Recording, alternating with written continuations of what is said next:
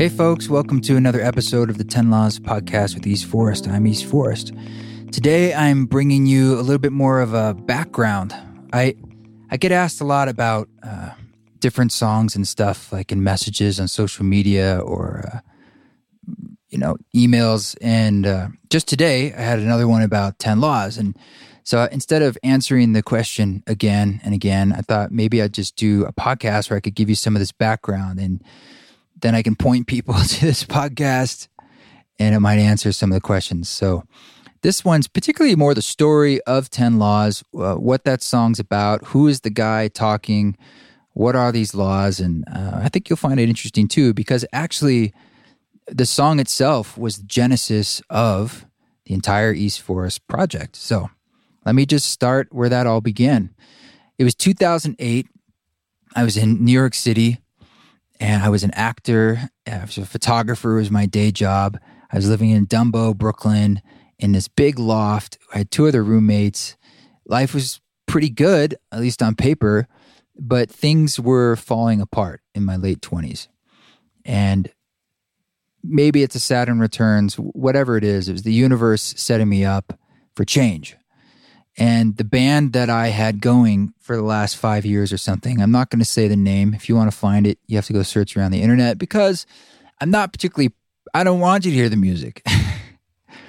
I'm proud of it in the sense of it led me to where I am, but it's not obviously a representation of where I'm at now. And so the point is, it doesn't matter. The point is that was sort of falling apart, and it was something I was pushing very hard with, because I wanted it to be a vehicle for fame and money and all these typical things. I mean, not that that was the goal. It was really, I wanted it to be a vehicle for my self-expression, but I was still trying to figure out in that moment what that expression was. And so it was, there was a recession. I don't know if you remember, around 2008, a pretty bad one. That's near where the bank thing was, bailing out the banks. So there wasn't really any work. Acting was just not happening. And my photography work, I did a lot of portraits, I think that website's still up, trevoroswald.com. Don't ask me to take pictures or hire me, because I haven't done it in a long time. But that's what I was doing. And it was directly connected to the economy. Like if things weren't going well, I noticed I got less calls and less work. And if the economy was going well, I noticed I got more calls, because I think it was a bit of a luxury item. Why am I telling you this? So the point is that, things were struggling, like financially, the band, creatively, in my life. And I'd been in New York City a while, about 7 years. And I was getting that 7-year itch. And we were thinking of leaving, my girlfriend at the time and I, and a lot of change. And I also, of course, as the universe would have it, had discovered ayahuasca for the first time and had some really profound experiences, and was really like getting deeper into the world of plant medicine. I had already been introduced to mushrooms in college and I'll tell that story another time, but very profound experience that sort of started me on my spiritual path, just out of curiosity and having such a strong, powerful experience. But now it was kind of coming back and in stronger ways. And I started to get interested in a deeper way of how music is connected to these experiences, how it can help us take us there.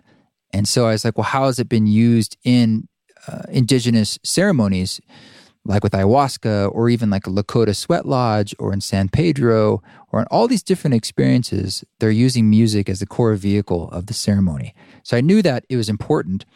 And so my way of studying that was largely to go experience it firsthand with the people who are carrying that lineage in an authentic way, whether it's Peruvians or Lakota Indians, and so forth. But then I also wanted to do research online about modern sound healing, like, well, what do we know about the science behind this? And see if I could cull this information and these experiences together to create music that I could use myself that would work inside that psychedelic space, or just help cultivate a feeling inside myself that I was chasing and looking for. And this was one of more meaning, one of feeling infinite and connected, the one that is beyond the mundane. So anyway, during this time, I was out visiting a friend, my friend Teddy, out in Santa Barbara, good old friend from college. He's one of those guys that He was like the first guy to introduce me to weed, to hippie stuff like djembe drumming and just joyfulness, stuff I didn't really have growing up that I didn't find. And he was really inspirational in that way. And I wanted to be around him just because his energy was so buoyant. So I was visiting him and he says, I want to introduce you to a friend. And so we went over to some house. I remember it was nighttime. And this old guy opens the door. And there was me, my became my wife, ex-wife, Karina, Teddy, and there was another friend with us or something like this. There's 4 of us to show up at this guy's house unannounced. And of course, he looks at us all and he's like, quixotically, and it's like, oh, very interesting. Oh, fantastic. Look look who's shown up. Oh my God. And he's like, you must come in. So we all come in and we sit down and we're in some room that's real vibey and dark and comfortable couches and stuff. And I didn't know what we were doing or who this guy was. He's chain smoking clove cigarettes and a pipe of cannabis, chain drinking coffee. It's this cowboy coffee that he makes that has brown sugar and cinnamon and the coffee. And so we're all getting high and just sitting around, and he just starts going and starts sort of what I later saw it to be as giving readings.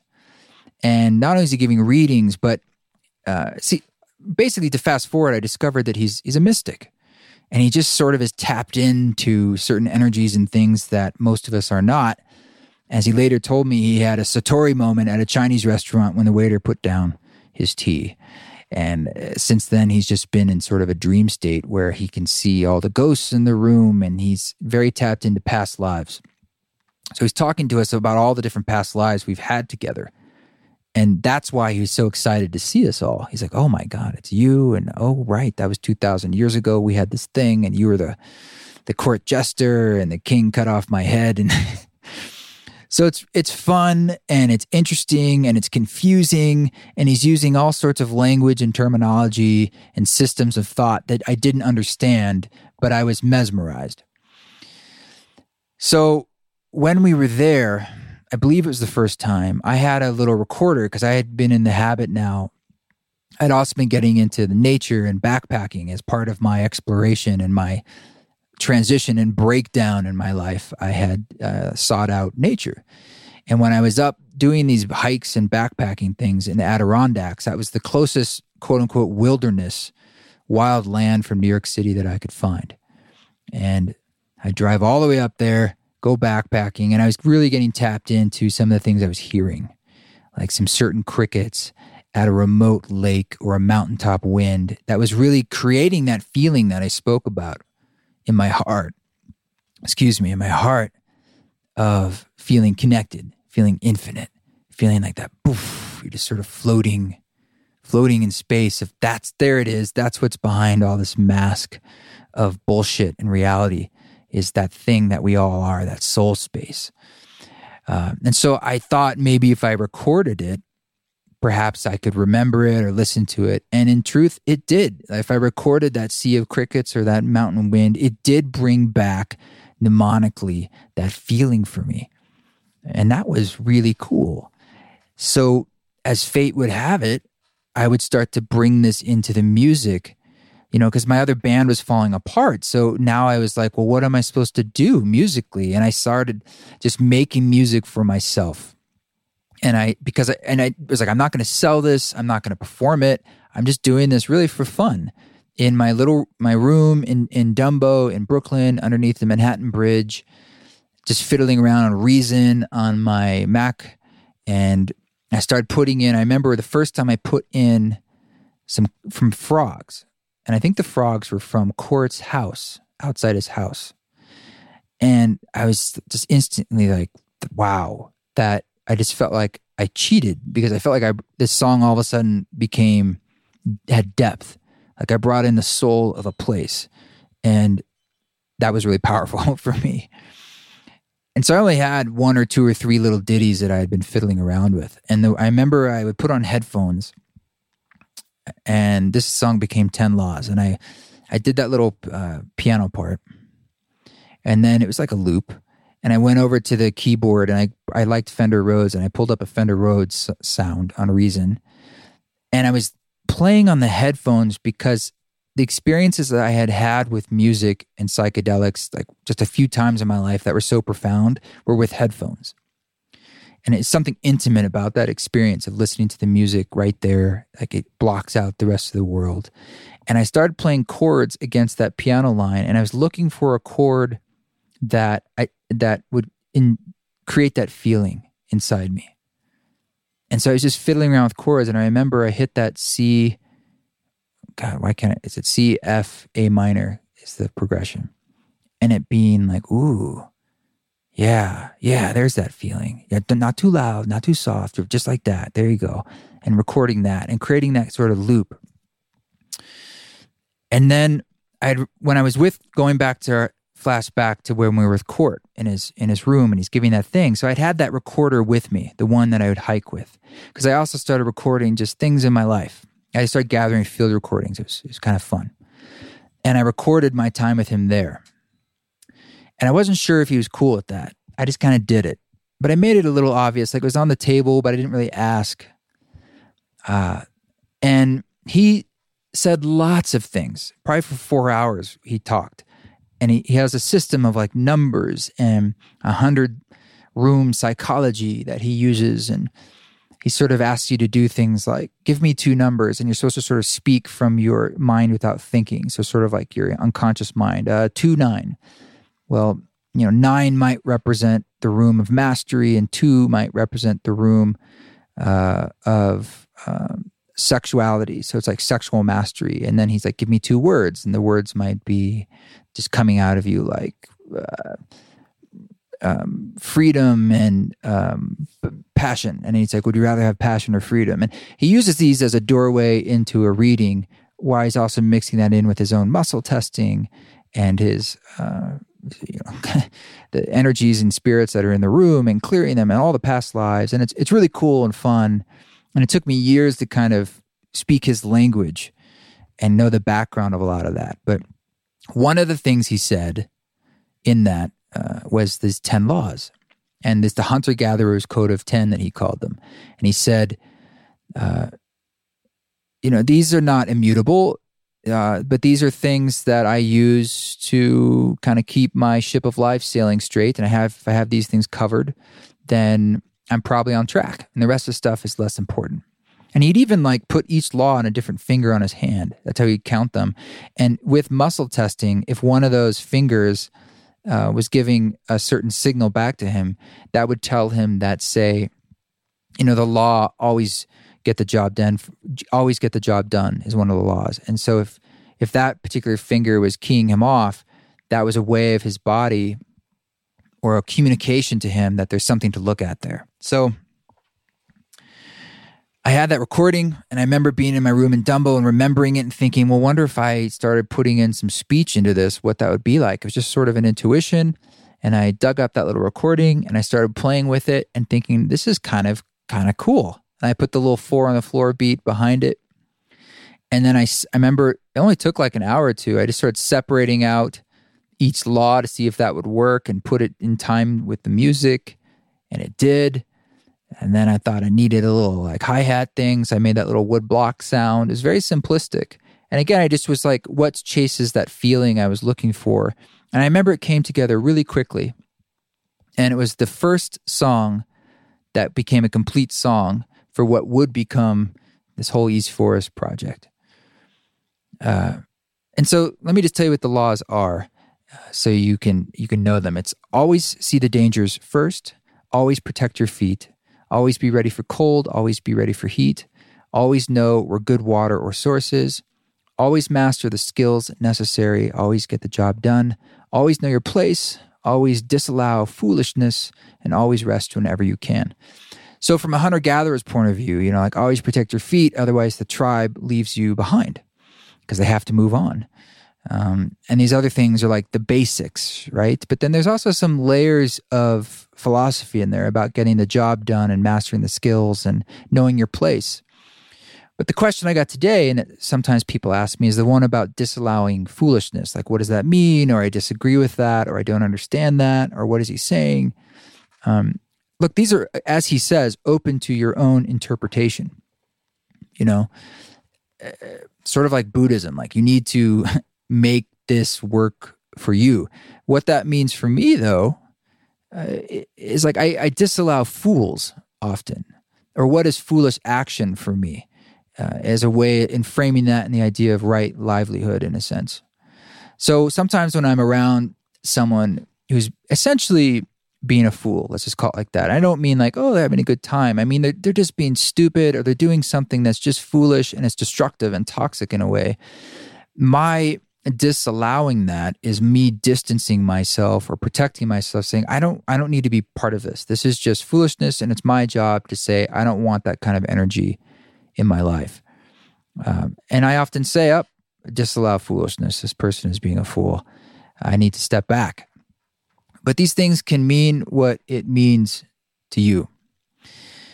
So Court, going back to me saying I wasn't sure if he knew that I was recording or not, if he was cool with that. We're very close now. So now I have a lot of background, but I left the recorder on the table recording. If I stepped out and went to the bathroom at one point, and when I was listening to the recording, when I had gone out of the room, he had leaned down to the microphone and said something like, to the people in the listening audience, all copyrights and considerations are given to the cosmic law of the universe. Basically, he was just making fun and having a good time and making note that he knew I was recording and he was having a good time. And, you know, since then, I try to see Court a few times a year whenever I'm down in that area. And I tell him, I say, Court, you know, I'll show him a video of like the TED Talk where I performed that song, or a picture or a video where I'm performing it with a dance company, or there's all these people and his voice is booming over the loudspeaker. And I say, you know, your 10 Laws is the most popular song still that I've ever released. And that all these people have heard it and they like it and they're inspired by you and they ask who you are. And he just chuckles. He just thinks it's funny. You're like, oh, yes, this is quite possibly, yes, of course, this is the plan. And yeah, he warms his heart, of course, but it's sort of with a grin. And recently, you know, almost 10 years later, I was performing and I asked him, I said, would you like to come to the show? And he doesn't leave his house much. He certainly doesn't leave town much at all. And I kind of actually had a hard time picturing him being out in the world at all. Like not just at his home, at his desk with his smoke and his coffee and so forth. But of course they were like, yeah, we definitely want to come. And so I put him on the guest list and they came, and I did an East Forest ceremony concert. This was about a year ago. And I remember he was sitting right there on the floor next to me because everybody's in the round. And I remember when I played the song, and I've played that song now definitely over 1,000 times. And it was a real trip to hear his voice coming over the loudspeaker and he's right there. And to feel the joy between the two of us as friends, as souls who, in his words, have crossed together many, many times for thousands of years. And this is another dance we're doing together. And to see that celebration through that song, and to see, he told me afterwards, he says, I'm drunk with joy. To see that joy coming through him and to see this emanation, to see how it hits all of you in the world, that one particular song, and how it served as the kindling for this entire project, it brings tears to my eyes and fills me with humble gratitude for the roles that we play with each other as souls, as friends in our soul pods, to do the work that we do. And sometimes we don't get the opportunity to honor that or even see it. Maybe we let it just pass by and we chalk things up to chance, or we forget. But this was a time it allowed me to remember, and I want to bring that remembrance to you. So that's the story of how the 10 Laws song came to be. And what I thought I would do is I have dozens and dozens of hours of other times I've been sitting with Cort. And I've always thought about releasing that as a podcast, because just like my session with him, which is just mostly him talking and giving me a reading, I haven't done it because it is personal, but it's more like I don't know if it totally makes sense. But what I do have is some clips that I thought I could play you of just some other things he said, and maybe I can find the clip where he actually said the 10 laws. It is edited a bit, like I took out some of the pauses, but you hear like kind of what he said before and after, which is just interesting and maybe gives you a little more context. So I'm going to play just a couple Cort-isms, Cort clips, and of course you'll hear other like recordings and sound in the background. I think in some of these Teddy was there. Some of these are from super long ago. Maybe someone's playing a guitar in the background, or maybe even someone's chit-chatting in the background. And maybe if you like these, let me know. I could find other little clips from my sessions with Cort. He goes by VCJ as an artist. He draws. He's an amazing artist. You can look up VCJ Graphics. Someone actually made him a webpage. You'll see his work, which is stunning. Because so he ended up doing the artwork for that first record, which 10 Laws is the first song, The Education of the Individual Soul, and he drew that artwork. And the artwork kind of has me as an Iroquois Indian, because he says, this is you as an Iroquois Indian in a past life. But of course, the Indian has an iPod and is smoking like a peace pipe. And there's this cool thing going on in imagery, like a city is becoming a forest. And they got the frog in there, and there's a little hidden toadstool, if you can find that. He did that artwork, and he's done all the artwork, or he's been the primary artist for Powell Peralta skateboards for maybe 30 some years. So if you know that famous image from Powell Peralta of sort of a skull coming out of the background, that's his work. And if you go to his website, you'll see all of his other work, and it's very visionary and incredible. And perhaps he hasn't gotten the due he is, the respect he has deserved, is what I meant to say. He gets it in certain circles for sure, but he's never been someone who really put himself out there. He just stays up there in the woods, and the people that come to him are friends or friends of friends that visit. And when I'm there, it's what I witness. I just witness people stopping by and hanging out like I love to do, and be basking in the friendship and the joy. And he just gives readings to people. One year when I came to visit him, I gifted him a recorder so that he could record himself and record his readings for other people. And he still has that. And I tried to get one that was really simple, and he's been using that. And yeah, so he's just a beautiful brother. So let me give you a few from clips from our visit, and I'll play the 10 Laws song here at the end for good measure. And thanks for listening. That's the story of 10 Laws. Thanks for giving this podcast a review. Find a way to do that on Apple if you're on it, or wherever you listen to podcasts. You can give it 5 stars, a written review. We're getting close to 100 ratings.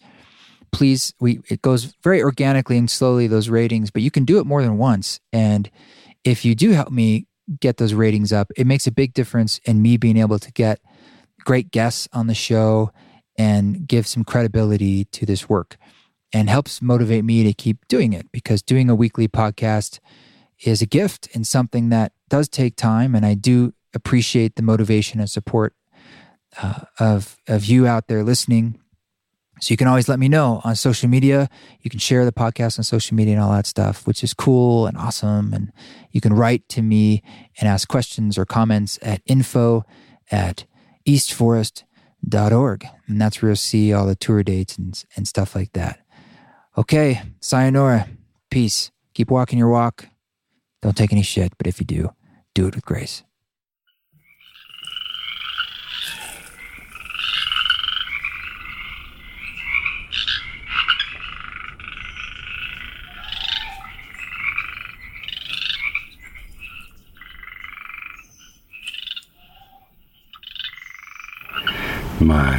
The repetition of my code is something I play over and over again, and it's like a little song that keeps me on track. 10 fingers, 10 laws that I live by. And I put it into rhyme the hunter-gatherer's code of 10. I put it in rhyme, and that was beautiful too. Be a better song than the tablets, which are always see the dangers first, always protect your feet, always be ready for cold, always be ready for heat, always know where good water or source is, always master the skills necessary, always get the job done, always know your place, always disallow foolishness, and always rest whenever you can. I live by these. If any could be improved upon or substituted, mine would be wide open to consider. But, it took me long enough to get around to finding some, code to live by, because otherwise I didn't know where I was coming from.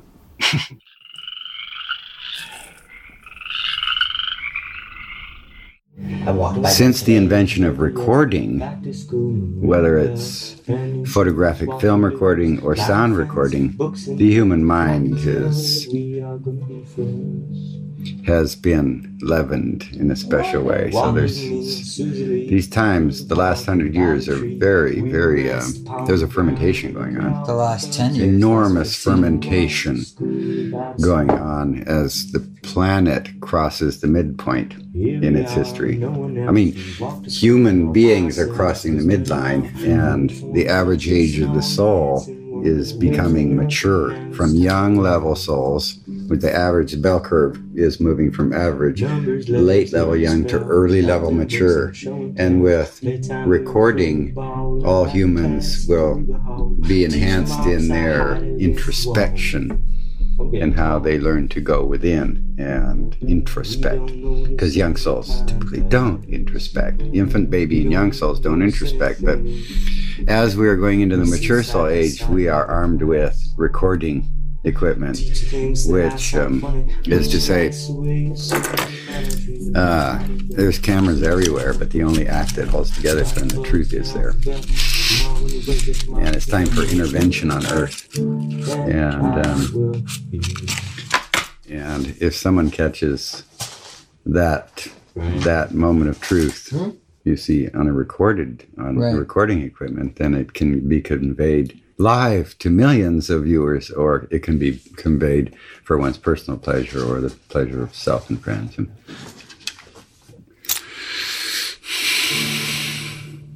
whether one can perceive the truth, for that matter, because you cannot perceive the truth if you think that if you believe that we're all insane, then you cannot perceive the truth of anything.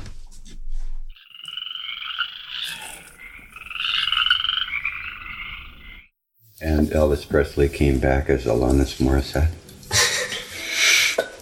which I believe. But, oh yeah. Man walks down the street.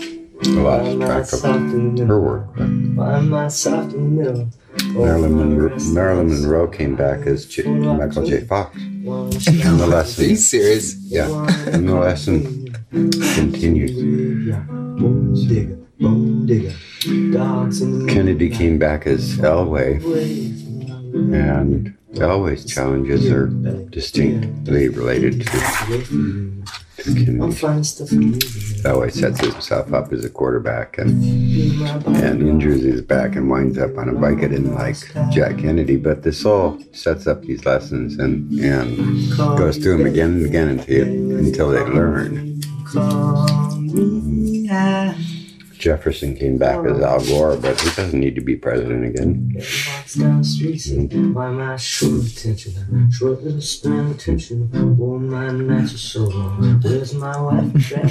you can see who the soul is and was, and it puts things in the context that are interesting.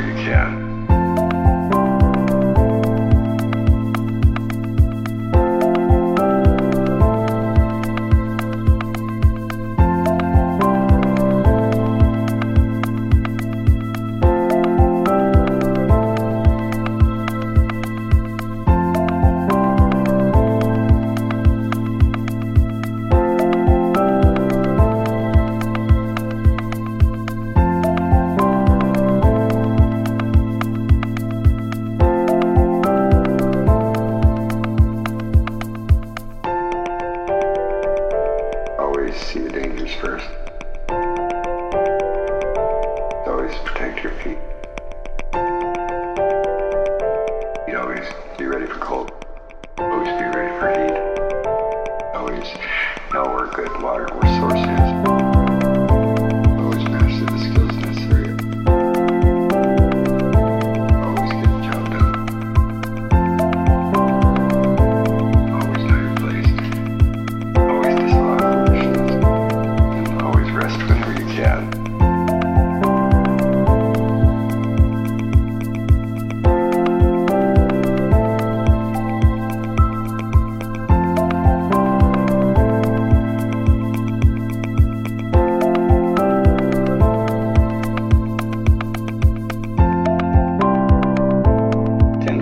10 laws that I live by. Like a little song that keeps me on track. 10 fingers, 10 laws that I live by.